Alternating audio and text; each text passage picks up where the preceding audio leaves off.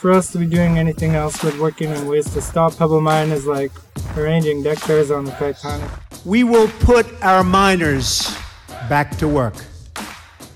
My action today will cut through destructive permitting delays and denials. We're very, very excited by the progress we're making in permitting.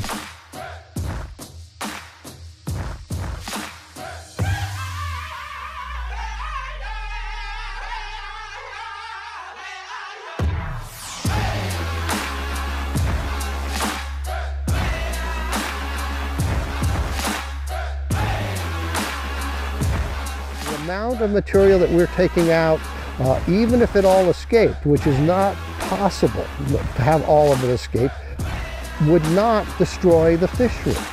It just wouldn't.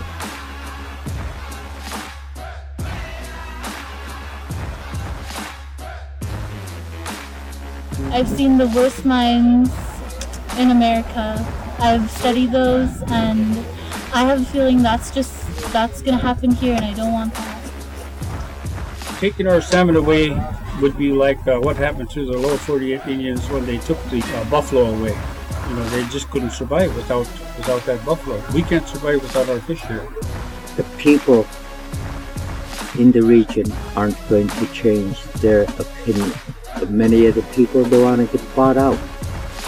They don't want their money. Because who's going to voice out the water? Water cannot speak for itself. Hey, I'm being misused over here. You guys down there, you should know about me.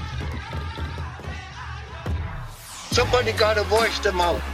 The partnership is having a hard time with that. So we're going to give them a lot worse time.